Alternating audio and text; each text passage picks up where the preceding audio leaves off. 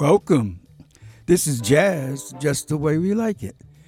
My name is Alfonso Severos, and this is my weekly jazz podcast, recorded live at Brick Arts in downtown Brooklyn, the People's Republic of Brooklyn. We play those classic jazz songs of the 1950s, the 1960s, the 1970s. And every now and then we play some of the modern stuff. We also discuss politics and social issues. We play music I listened to as a young man growing up right here in Brooklyn, in Bed-Stuy, in the Marcy Projects. And here I am now, playing this music for your pleasure. And also to introduce a younger generation to that fabulous American art form known as jazz. I'm here in the studio, flying solo. My co-host will not be here this week, but he'll be back next week. All right, folks. We always start the podcast off by playing a song, a poem, something that speaks to the issue of social justice, something that speaks to the issue of the human condition. Now, here is a very interesting artist, Cisco Rodriguez. You may have heard of him. He's a Detroit musician, not just known as Rodriguez. And he was the subject of the documentary Searching for Sugar Man, which won the 2013 Documentary Academy Award. He recently died. He has an interesting story because he never really made it in the States, but he was tremendously famous in South Africa. And that's mainly with the white South Africans and the young white South Africans, who many of them had a problem with the apartheid system and government. And his music spoke to them and their issue, and he had no idea. He sold thousands of records in South Africa. He didn't even know this was going on. And it's a good story. If you haven't seen the documentary, I recommend that you take a look at it. And here's the thing. He is a fabulous artist. Not only is he a musician and singer, he's a poet. He's a combination of Dylan and Jimi Hendrix and Richie Havens. And his lyrics, my God, creative like Dylan. So let's play one of his pieces as our social justice song, and this is called Causes. Rodriguez, Causes. So sit back and listen to Rodriguez.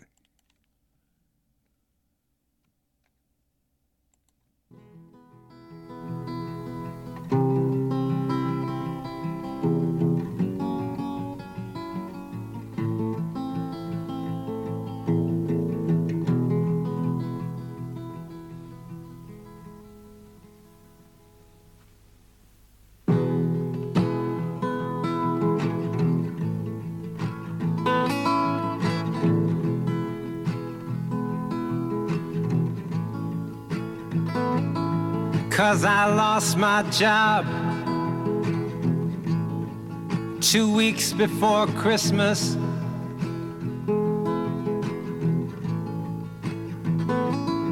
And I talked to Jesus at the sewer, and the Pope said it was none of his goddamn business. While the rain drank champagne, my Estonian archangel came and got me wasted. 'Cause the sweetest kiss I ever got is the one I've never tasted. Oh, but they'll take their bonus pay.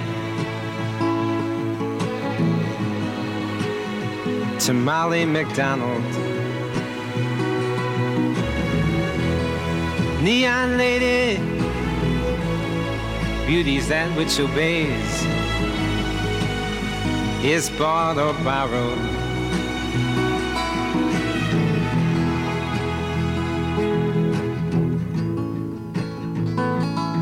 Cause my heart's become a crooked hotel, full of rumors,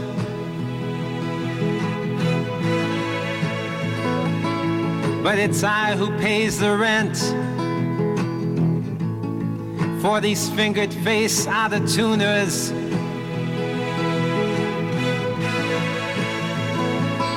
And I make 16 solid half-hour friendships every evening.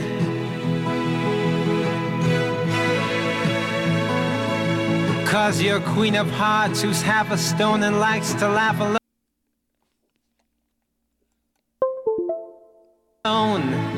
is always threatening you with leaving. Oh, but they'll play those choking games on Willie Thompson and give a medal to replace the sun of Mrs. Annie Johnson.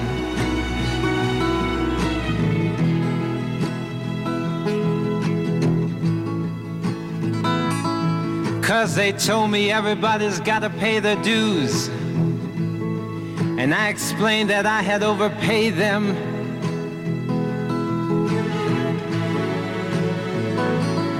So overdue, I went to the company store, and the clerk there said that they had just been invaded. So I set sail in a teardrop and escaped beneath the door sill.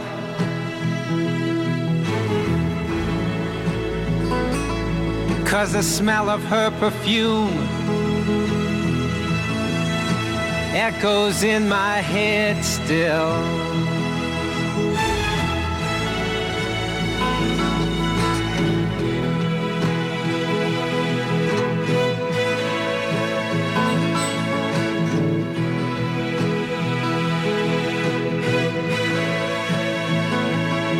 Cause I see my people trying to drown the sun in weekends of whiskey sours.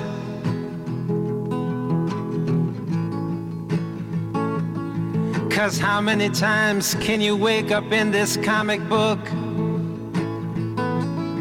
and plant flowers?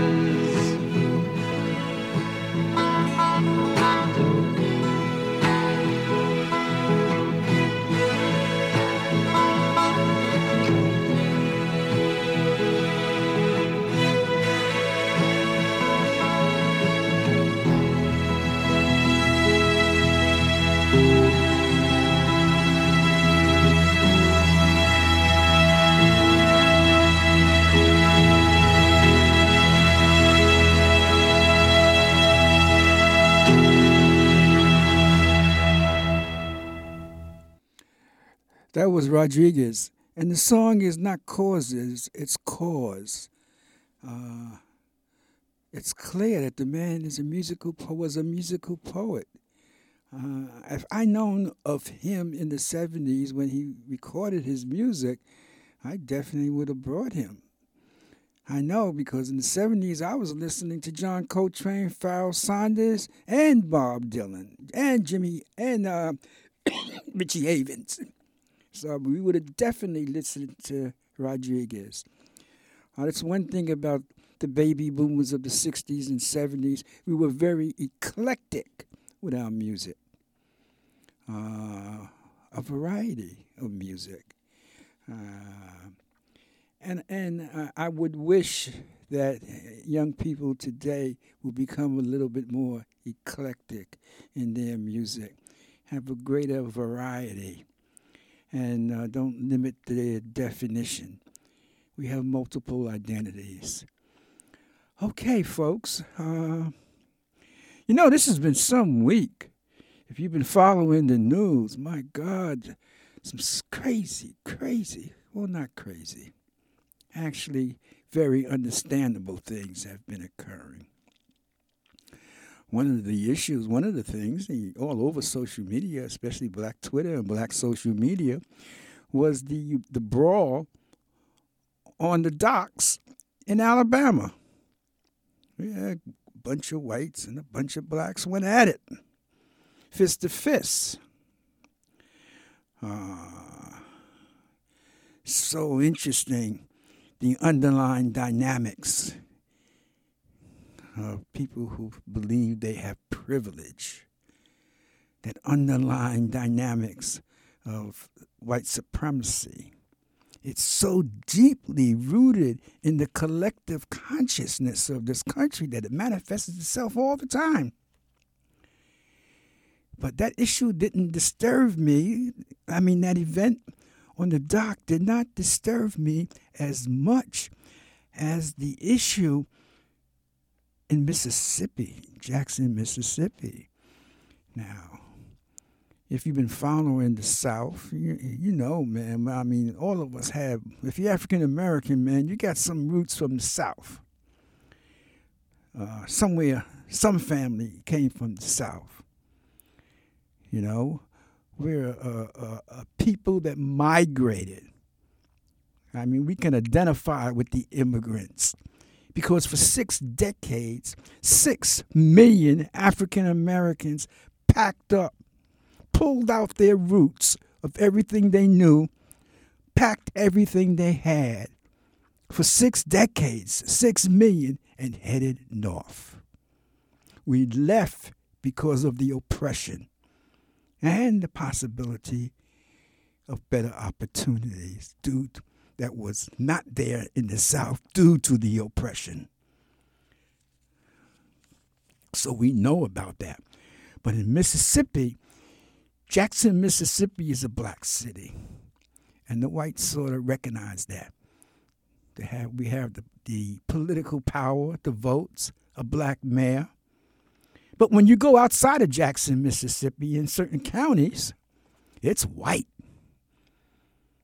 Southern white. Old Confederate white.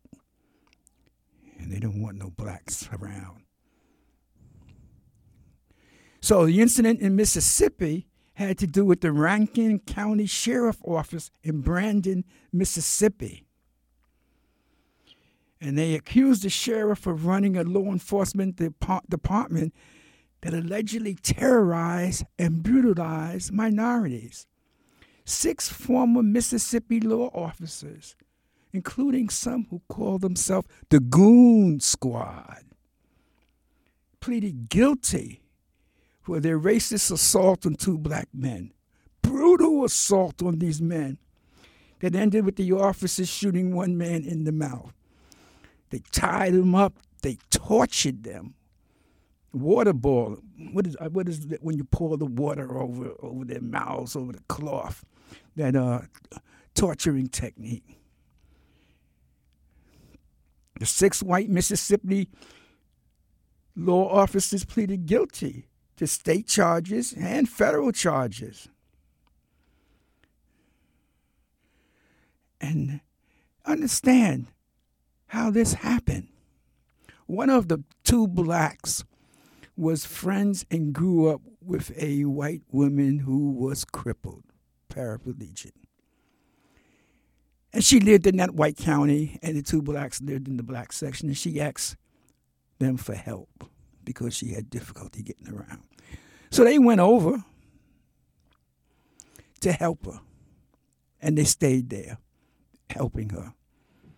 Some white folks saw these black dudes in this white lady's house over a period of time, called the sheriff. And the nerve of black people being in the white part of town in Mississippi that violates that old Southern boys so-called code of conduct. And they came in the night, attacked them, tortured them, and brutalized and eventually shot one in the mouth. The Goon Squad. And this is not the only incident that these men are associated with. Well known in the South. The thing about the South, the South is changing, which means there are pockets in which we can live and prosper. Even in Georgia, you can live and prosper well in Atlanta, Georgia, but go outside of Atlanta. You better watch your back. Because the racism, the hatred is deeply rooted, embedded in the collective consciousness and collective unconsciousness of this nation. We never attempted to resolve it. It's deep. And it's been historically reinforced by the capitalist system. You know, slavery was about money. And then it come to be about race. But believe me, it started out about money. And that grew out of a system that we still have today. So that problem in Mississippi disturbed me immensely.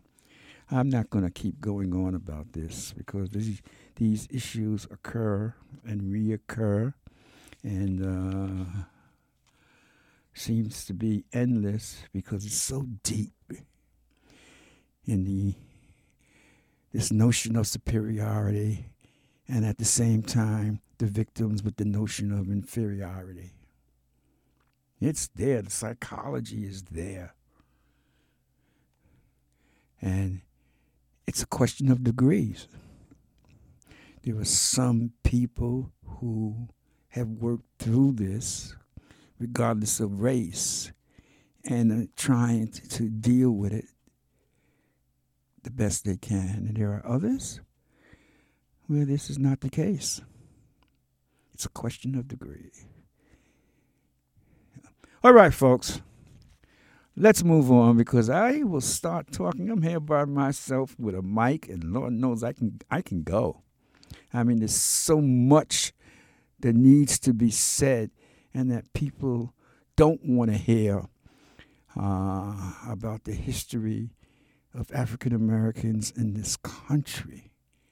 My God, we're in a country that at one time, man, in World War I, where family members of mine and probably family members of yours joined the army because that was the thing to do and the patriotic thing to do. And the army and the president and the government said, no, you can't have a gun. So blacks in World War II did not fight under the American, and World War I did not fight under the American flag because they refused to give African American guns. They had to fight under the French flag. France. And not much changed in World War II. Yeah, World War II, where African Americans fought, and we see all this stuff on the Tuskegee Airmen and the bravery of the Black Panthers tank division and the big red and supplying the troops. Crucial role in World War II. And the war was over. And they says, hey, we're going to reward the GIs, the veterans. And they came out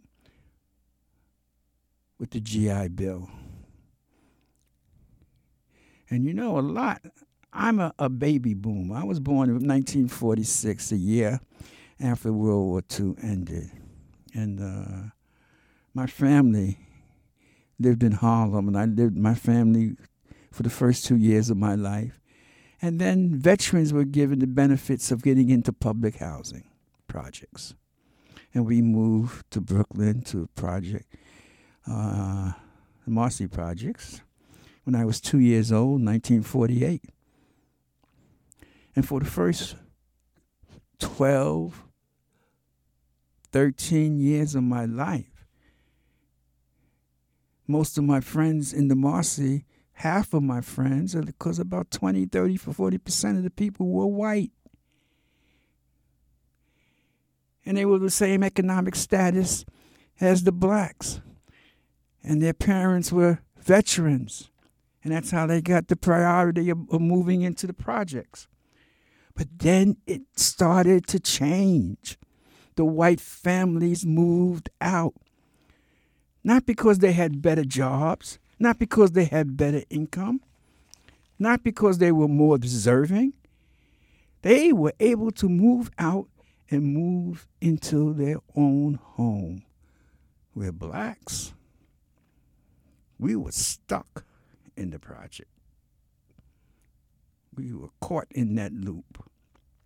And whites moved out to the suburbs. And we began to see the whites who were able to get houses. The beginning of that income gap between whites and blacks. In fact, let me give you a little statistics. In 1947, only 2% of the 3,200 home loans in 13 Mississippis, only 2, not 3%, only 2, just the number 2 of the 3,200 home loans in 13 Mississippi cities went to black GIs. The rest went to whites. And not only that, that wasn't just in Mississippi. It was across the nation. In New York and northern Jersey, fewer than 100 black veterans received GI mortgage loans, and that's out of 67,000 that was given out. And once you got a house, you have the foundation for wealth. Money, it builds equity. You can borrow against to use to put your kids through college.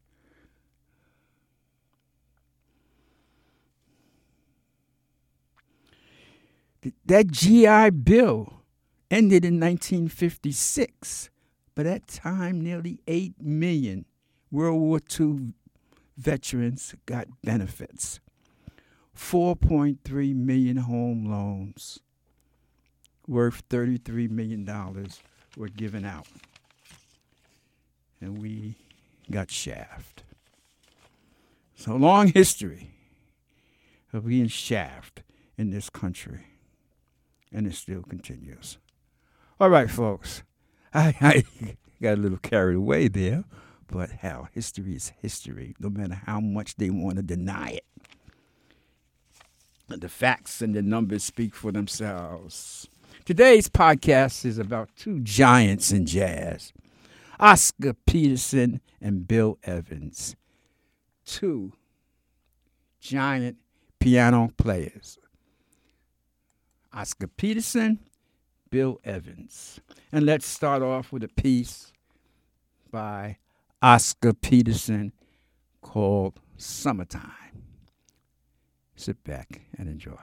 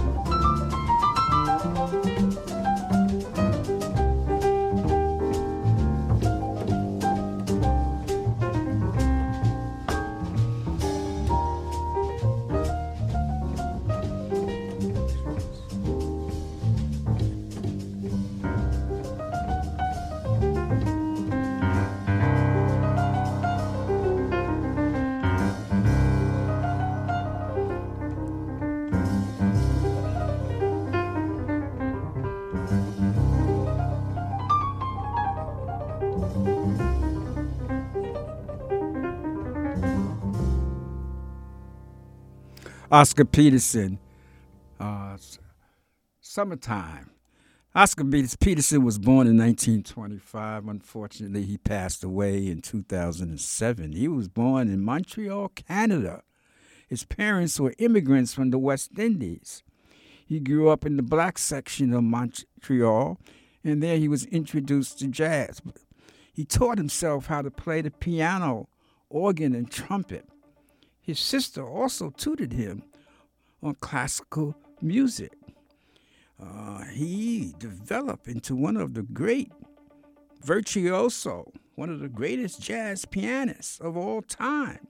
He released over 200 recordings, won 8 Grammy Awards, as well as a Lifetime Achievement Award from the Recording Academy, and numerous other awards. He played so many concerts. He had a career that lasted 60 years. Oscar Peterson, one of the greats jazz piano players. The second jazz piano player we're going to focus on today is also one of the greats, whose path was a little different from Oscar Peterson. His name was William John Evans, known in the jazz community as Bill Evans. Bill Evans. Here's a piece by Bill Evans called Autumn Leaves. Autumn Leaves. Sit back and enjoy.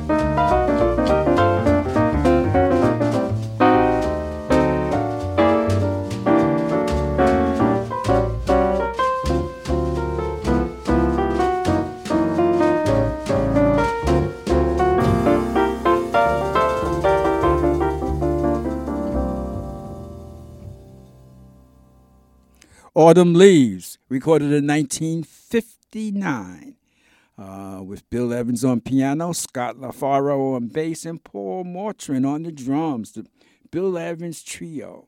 Now, Bill Evans was born in 1929, and unfortunately, he died in 1980. He was considered one of the premier jazz pianists of his time for his creative playing. He was born in Plainfield, New Jersey, and was classically trained at Southeastern Louisiana University and also music school here in New York City. He moved to the city, and in 1958, he joined the Miles Davis Group. Now, that's an interesting piece because he played a significant role in the classic album of 1959 that helped change the direction of jazz. And that's Kind of Blue, that had Bill Evans, John Coltrane, Miles Davis, and others. While he was in the Miles Davis group, he befriended John Coltrane. Now, at that time in 1958, 1959, Bill Evans was into Eastern philosophy and Eastern religion. And he sort of introduced John Coltrane to it. And we know where that went. So Bill Evans played an important role in John Coltrane's personal and, I dare say, spiritual development. He went on with his trio and played and recorded until his death. Bill Evans, Autumn Leaves. I hope you enjoyed that piece, folks. His style, and if you listen, is so different from Oscar Peterson, yet both are pure genius. Oscar Peterson and Bill Evans. Now, we're going to play two songs, one of Oscar Peterson and one of Bill Evans, who I personally consider their best for different reasons. The first is a piece done by Oscar Peterson in 1964. And if you know 1964, if you know history, man, that's the year the Civil Rights Act was passed. That's the year of the marches. That's the year that things were going upside down. And Bill Evans wanted to, the freedom marches, the freedom riders, and he wanted to speak to that. And he wrote a piece called Hymn to Freedom with Oscar Peterson on piano, Ray Brown on bass, and Ed Triggins on drums. So listen to Oscar Peterson, Hymn to Freedom.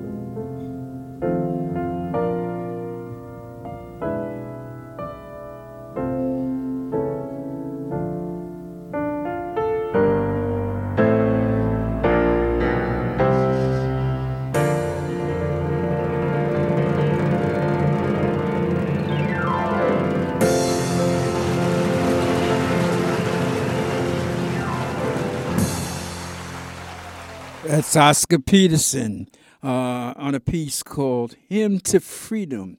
His contribution to the civil rights movement. That was recorded in 1964 live in Denmark with Oscar Peterson on piano, Ray Brown on bass, and Ed Tingman on drums. Man, what a piece. It has that deep Southern Baptist rhythm to it. And he wrote that piece as a tribute to the civil rights movement that was going on at that time, 1964. All right. And you can hear his genius and musical style. Man. Let's go to the other great, Bill Evans. And he's going to play a song that a lot of musicians have played.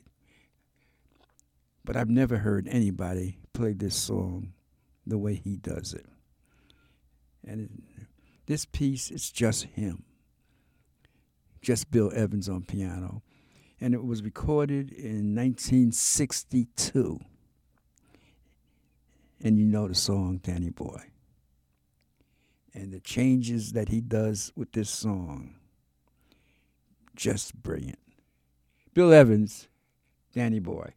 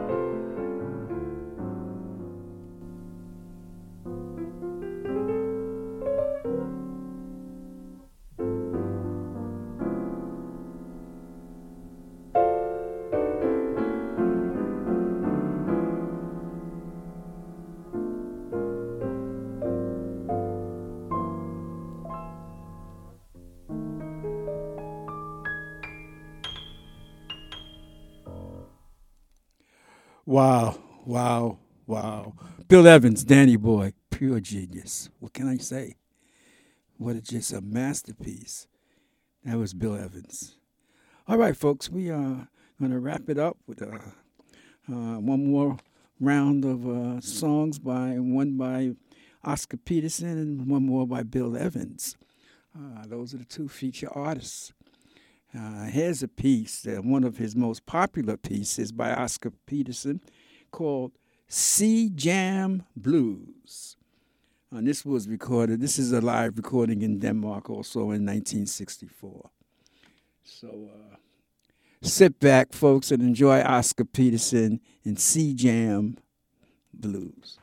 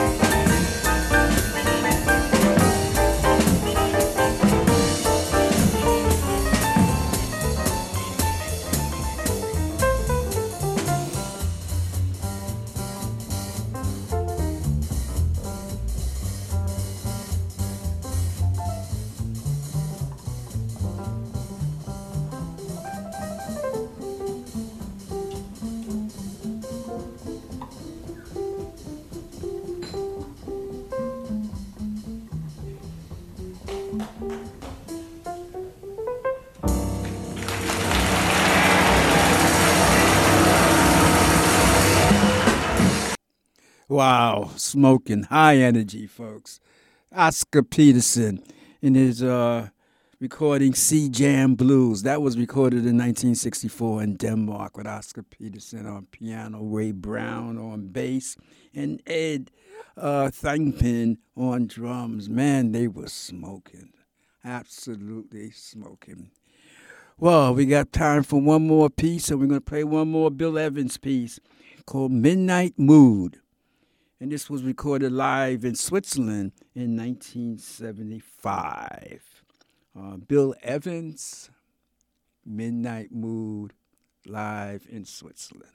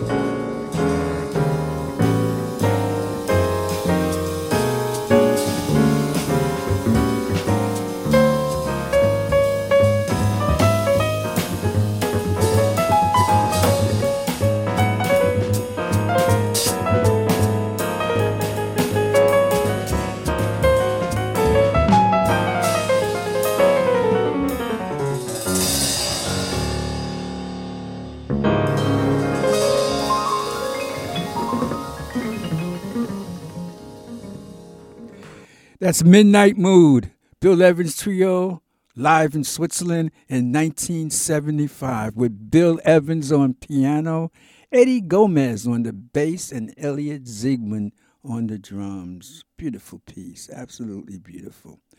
Well, folks, I really hope you enjoyed our tribute to Oscar Peterson and Bill Evans. I enjoyed bringing this tribute to you, playing their music and discussing them a little bit. But it's that time. And as always, I love doing this podcast. I hope you enjoyed listening to it. And tune in next week. And like always, folks, until the next time, peace and love. We're going out on Etta James, At Last.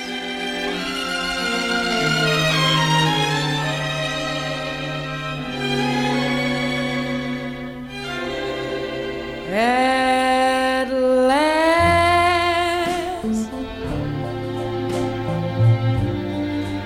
my love has come along. My lonely days are over, and life is like a song.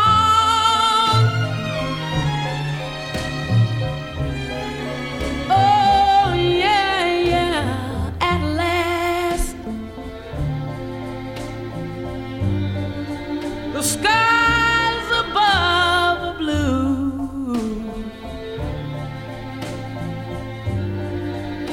My heart was wrapped up in clover. The night I looked at you,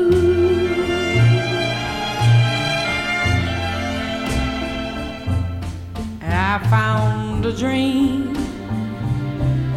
that I could speak to, a dream that I can call my own.